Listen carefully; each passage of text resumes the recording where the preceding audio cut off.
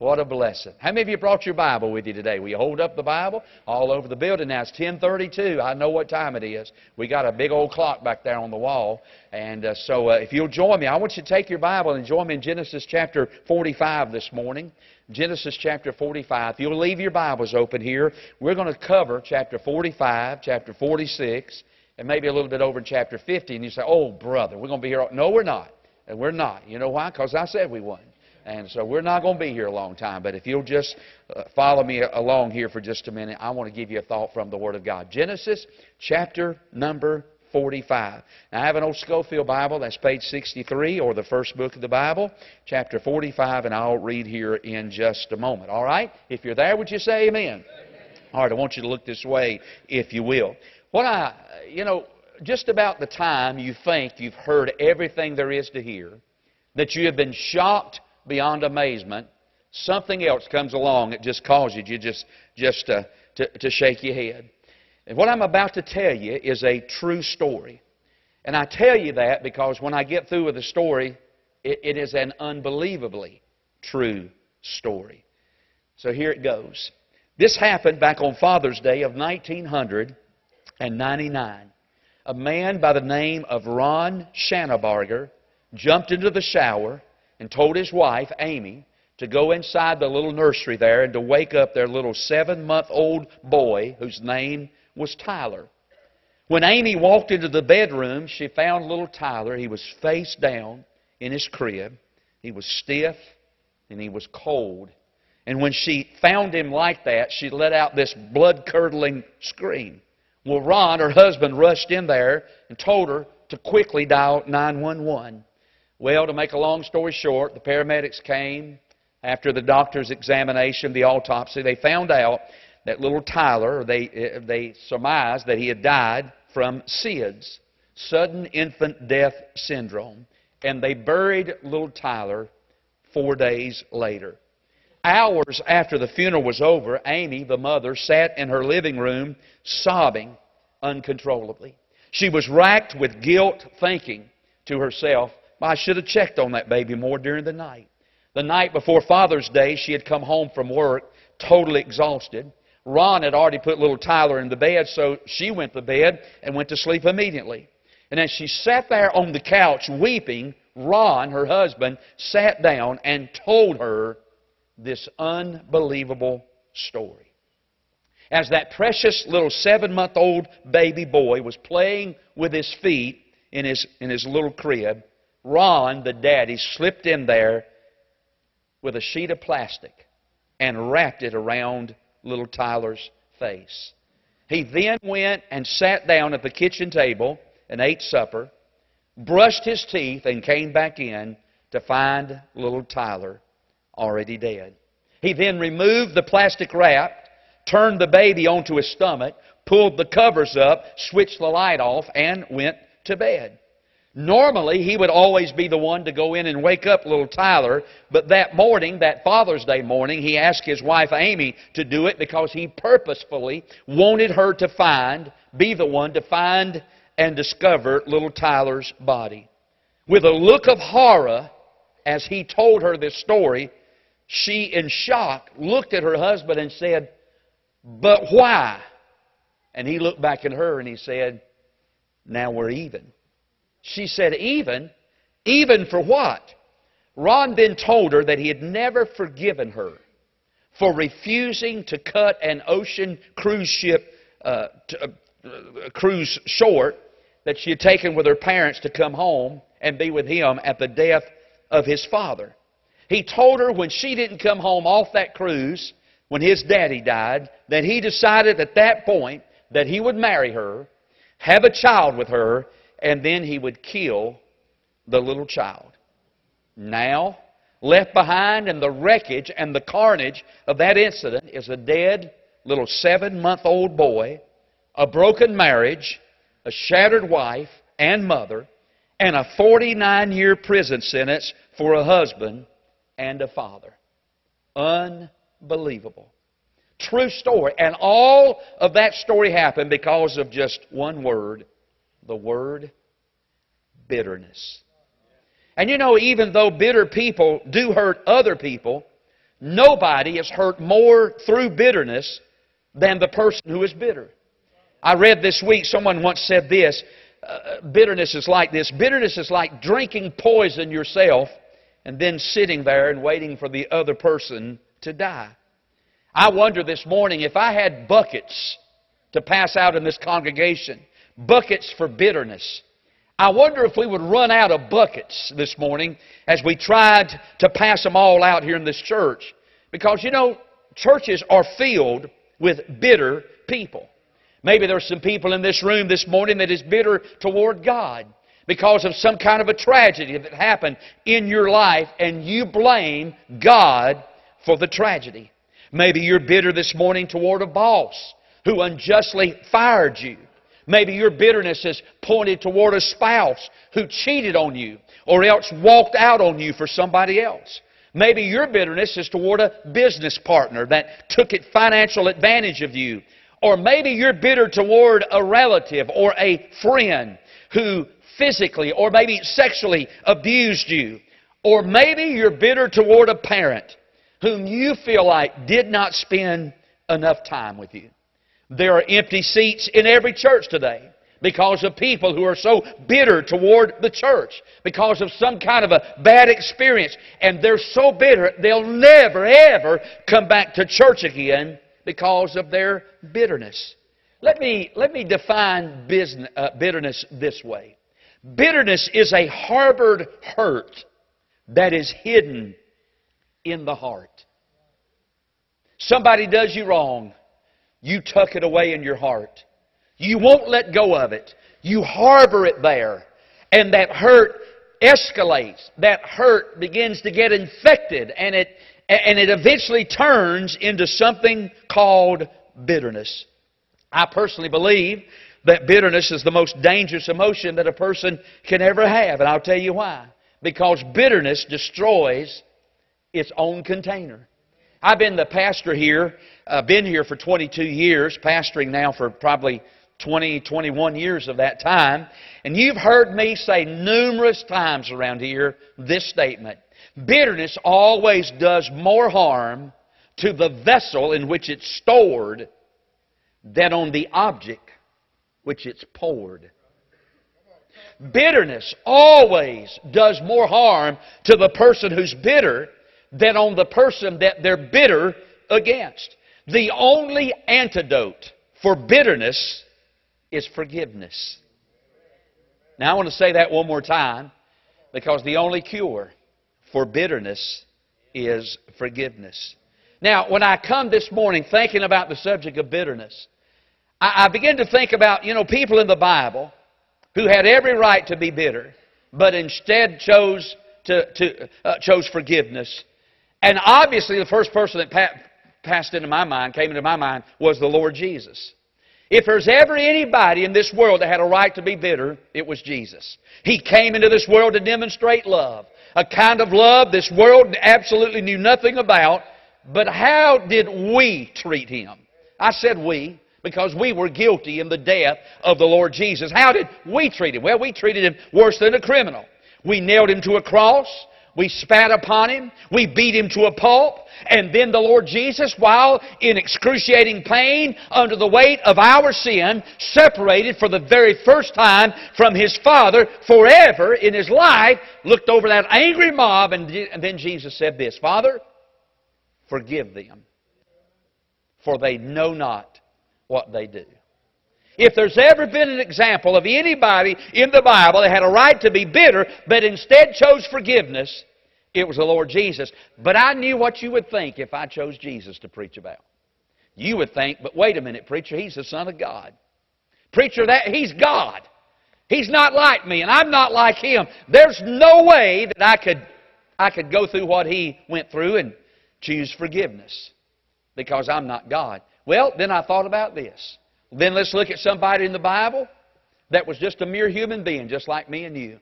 A man who was treated worse than most people can ever even dream to be treated, and yet he chose forgiveness over bitterness. I'm speaking about this man by the name of Joseph. You see, if there was ever a man in our Bible outside the Lord Jesus who had every right, legal right to be bitter, it would be old Joseph. Joseph, if you know his story, could have been bitter, so bitter, and every one of us who know the story would say, justifiably so. Oh, Joseph could have been bitter toward God. Listen to me now. He could have been bitter toward God. You know why? His mama died when he was just a boy. And he was raised not by one stepmom, but by three stepmoms that hated him and wanted nothing to do with him. Oh, Joseph could have been bitter toward God because of his mother's death. Joseph could have been bitter toward his family. He had 10 brothers, all older than him, that hated him with a passion. And not only hated him, but wanted him dead and would have killed him themselves had they not been stopped by the oldest brother. His own brothers hated him, treated him unmercifully. He could have been bitter at God. He could have been bitter at family. He could have been bitter at others. We remember the story of the lady, the Potiphar's wife, who accused Joseph, though he had nothing to do with this, but accused him of trying to sexually assault him, when in reality he never came near her. And then because of her lying accusations, he spent 2 full years of his life incarcerated in prison for a crime he didn't commit. He could have been bitter at God. He could have been bitter at family. He could have been bitter at others. He could have been bitter at a friend.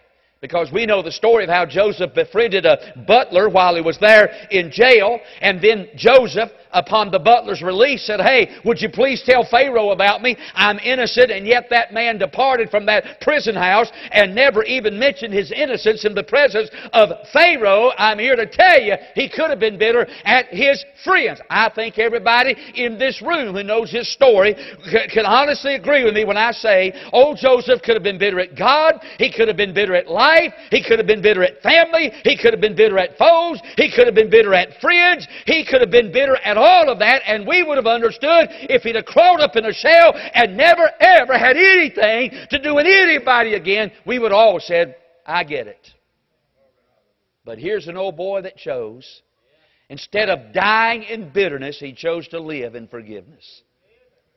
And this morning, what I want to do is I want to show you 3 things that Joseph did with his hurt. Now, you got to know he's hurt. I mean, think about the circumstances of his life, all that I've just told you. Think about the grief and the heartache and the hurt and the mistreatment and the brutality that he's been through in life, the lying, all of that. You got to know Joseph is hurt. But Joseph chose not to let that hurt stay harbored in his heart. And he chose forgiveness over bitterness. Can I show you 3 things? Look at our text this morning. I want to show you 3 things that Joseph did with his hurt. All right? Joseph did with his hurt. Now, in chapter 45, Joseph's brothers. Now, there are 10 of those boys. I'm not going to try to name them all. Reuben, Simeon, Gad, Levi, Naphtali, Asher. I mean, there's 10 of those older brothers. And they've all treated Joseph with great injustice. You talk about a young man who suffered wrongfully, it was old Joseph. You know the story, how these brothers put him in a pit and they were going to kill him. Reuben stopped them, and instead of killing him, they said, hey, let's don't kill him, let's just sell him. And they brought him up out of the pit, sold him to a band of complete strangers for 20 pieces of silver, thinking, we'll never see him again. We're done with Joseph. And then remember, they concocted that story. They took that coat off of him that his father had given him, and they shredded it, and they dipped it in the blood of an animal and took it back and said, Daddy, we don't know what's happened to your boy, but here's what we found. The evidence seems to indicate your boy has been devoured by an evil beast. You remember the story? Now in chapter 45, unbeknownst to these brothers, Joseph has now been elevated to the second in command in all the land of Egypt. And by the way, there's a famine that's gripping the world at this particular time, and the only grocery store is in Egypt. And guess what? Joseph is the store manager of the grocery store.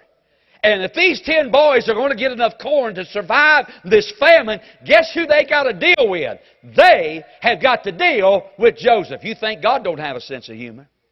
They've got to go down there and buy corn from Joseph. Now, when they get down there, they don't recognize Joseph. He's changed over these 20 years. They don't recognize him, but he sure does remember them. And in chapter 45, if you'll look there at verse number 1, the Bible said in chapter 45, Joseph could not refrain himself before all them that stood by him. So in other words, he's recognized his brothers, and he cries, "Cause every man to go out from me," and there stood no man with him, while Joseph made himself known unto his brethren. And they'll jump down to verse number 4. Here's what Joseph says unto his brethren. These 10 boys that have done him wrong, these 10 boys that have sold him into slavery, these 10 boys that have cost him 20 years of his life away from a father who thought the sun rose and set in him. These boys are standing there before Joseph. And the Bible said in verse number 4, "And Joseph said unto his brethren, Come near to me, I pray you." And then he said this in verse 4, "I am Joseph." Wouldn't you like to have been a fly on the wall in that room that day? When them boys realized the man they were dealing with was that boy that they sold into slavery. Now, how's Joseph going to respond to them? Well, I put this down. When you get hurt, number one, Joseph responded, number one, by forgiving it. By forgiving it. Now look at this. Look down in this chapter. What did he do? Look down at verse number 15. Let me read it to you. Look, I want everybody, if you can, look at verse 15. "Moreover, he killed all his brethren." Does your Bible say that? Now here's 10 of them. It is in his power to get even. It is in his power, his ability to settle the score. It is in his opportunity, in his hands. Man, once and for all, he can let them boys know how bad they hurt him, and he can retaliate. He can get revenge on that crowd. They're standing there. "I am Joseph, your brother." And he could have called for a sword, and one by one went down the line, cutting their heads off, stabbing them in the breast, whatever. But the Bible said in verse 15 he didn't do any of that. Verse 15 said this, look, "Moreover," what's the next word? He what? He kissed all of his brethren. You know what that seems to indicate to me? That instead of harboring that old bitterness in his heart, he chose rather to forgive it and let it go. He responded to all the hurt that he had been through in this walk of life by simply forgiving it.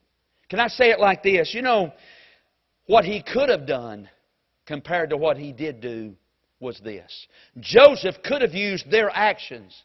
He could have used their actions as a guillotine to punish them.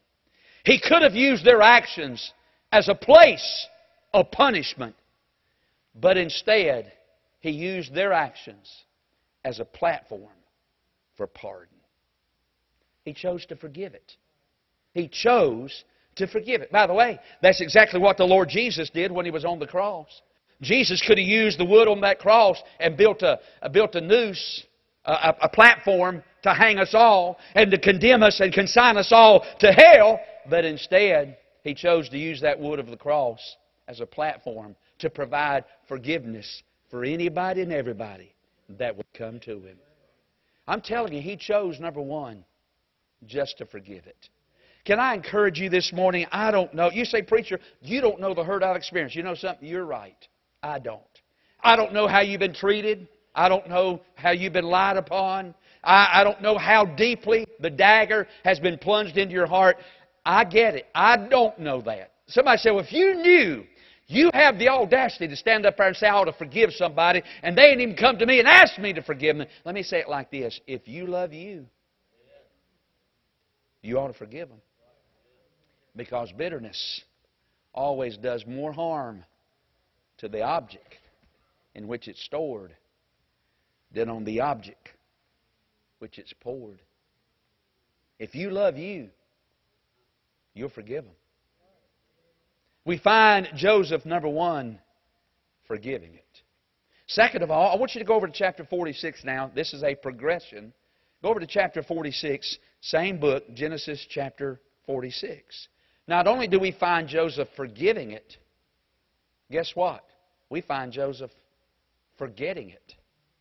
That's right. Look in chapter 46. Notice what happens. Something that maybe happened during that 20-year period that he's been down in the land of Egypt. One of the things that's happened is Joseph has met a woman and fallen in love and gotten married. In fact, if you'll look at chapter 46 and about verse number 20, the Bible said he's married a woman by the name of Asenath. See that there, verse number 20? He has married a woman. So he's fallen in love. He's gotten married. He's down in the land of Egypt. He's second in command. He's got a wife, and her name is Asenath. And then out of the natural process of the husband-wife relationship, according to verse number 20, 2 boys have been born into this family. Verse number 20 talks about a boy by the name of Manasseh and another boy by the name of Ephraim. Now let me tell you something. When Joseph named these 2 boys, I want you to understand something. He just didn't reach up in the air and just grab a name or two. He didn't get on the internet and Google popular names for boys at this particular time. Joseph chose especially and particularly the name that he wanted to name those 2 boys. But for instance, if you look there at verse number 20, he named the second born, he named him Ephraim. Right out beside of that, if you write in the Bible, write the word fruitfulness, because that's what Ephraim means. It means fruitfulness. In other words, Joseph said, boy, God has turned things around in my life. At one time, I was back there in the land of Canaan. I had 10 older brothers, 3 mean stepmoms. I was heading nowhere fast. I'm telling you, my life was a mess. But boy, God turned it around. And now I'm fruitful. Yes, sir. I like the sound of that, fruitfulness. But did you notice before he ever had an Ephraim, that first of all he had a Manasseh? You know what the name Manasseh means? If the name Ephraim means fruitfulness, the name Manasseh means forgetfulness. You see, before he could ever get to the place that he had a fruitfulness in life, he first of all had to have a forgetfulness in his life. You know what I'm trying to say? I'm trying to say this. He not only chose to forgive all the hurt and the wrong that had been done to him, he chose to forget it. He chose, to the best of his ability, just to put it away. Can I tell you this? Listen to this. There are 2 things you better keep handy when people do you wrong. Number 1, a bad memory, and number 2, a big cemetery. A bad memory. Choose to forget it. You say, but preacher, you don't understand. I can't hit the rewind button. I can't tape over it. I can't get that out. And I agree, we can't forget. But we can choose to put it behind us. We can choose to move on in life. If I were to mention this lady's name, her name is Clara Barton. Most of you probably won't recognize that name. But let me tell you who she was. She is the founder and the president of the United States chapter of the American Red Cross. So this lady, Clara Barton, is a lady who founded the Red Cross. And it is said of Clara Barton that she never, ever held a grudge. On one particular occasion, this lady that had been in her life formerly, a friend formerly, had come back to her once again and asked her for a favor. And one of her friends spoke up and said, don't you remember? She was the one who did you so wrong years ago. And Clara Barton said, no. She said, I distinctly remember forgetting it. And can I tell you something? If you and I are ever going to have a fruitfulness in life, if we're going to have God's blessings on our life, if God is ever going to use us for His honor and for His glory, can I tell you what we've got to have? We've got to have a Manasseh first. We've got to have a forgetfulness. You see, Joseph, all the hurt that had come in his life, he forgave it. Come here, boys. I'm not going to kill you. I just want to kiss you. Come here, boys. Group hug. Come on in. It's so good to see y'all. I know, you did me wrong, but can I tell you something? I've forgiven that years ago. Come here, boys. Let me tell you why. I just forgot it. I just forgot it. Amen. He forgave it. He forgot it. And then go with me over to chapter 50 and we're done.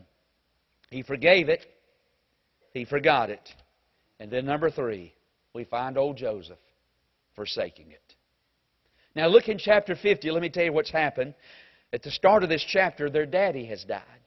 So in the meantime, what's happened is Joseph has moved his daddy and all of those brothers into the land of Egypt.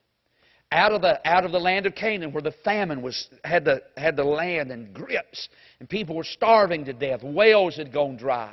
There was no rain. The cows were out there, and their bones were sticking through their sides. I mean, man, it was horrible. Joseph said, "Y'all come down here into Egypt. I'm going to take care of you." Oh, man.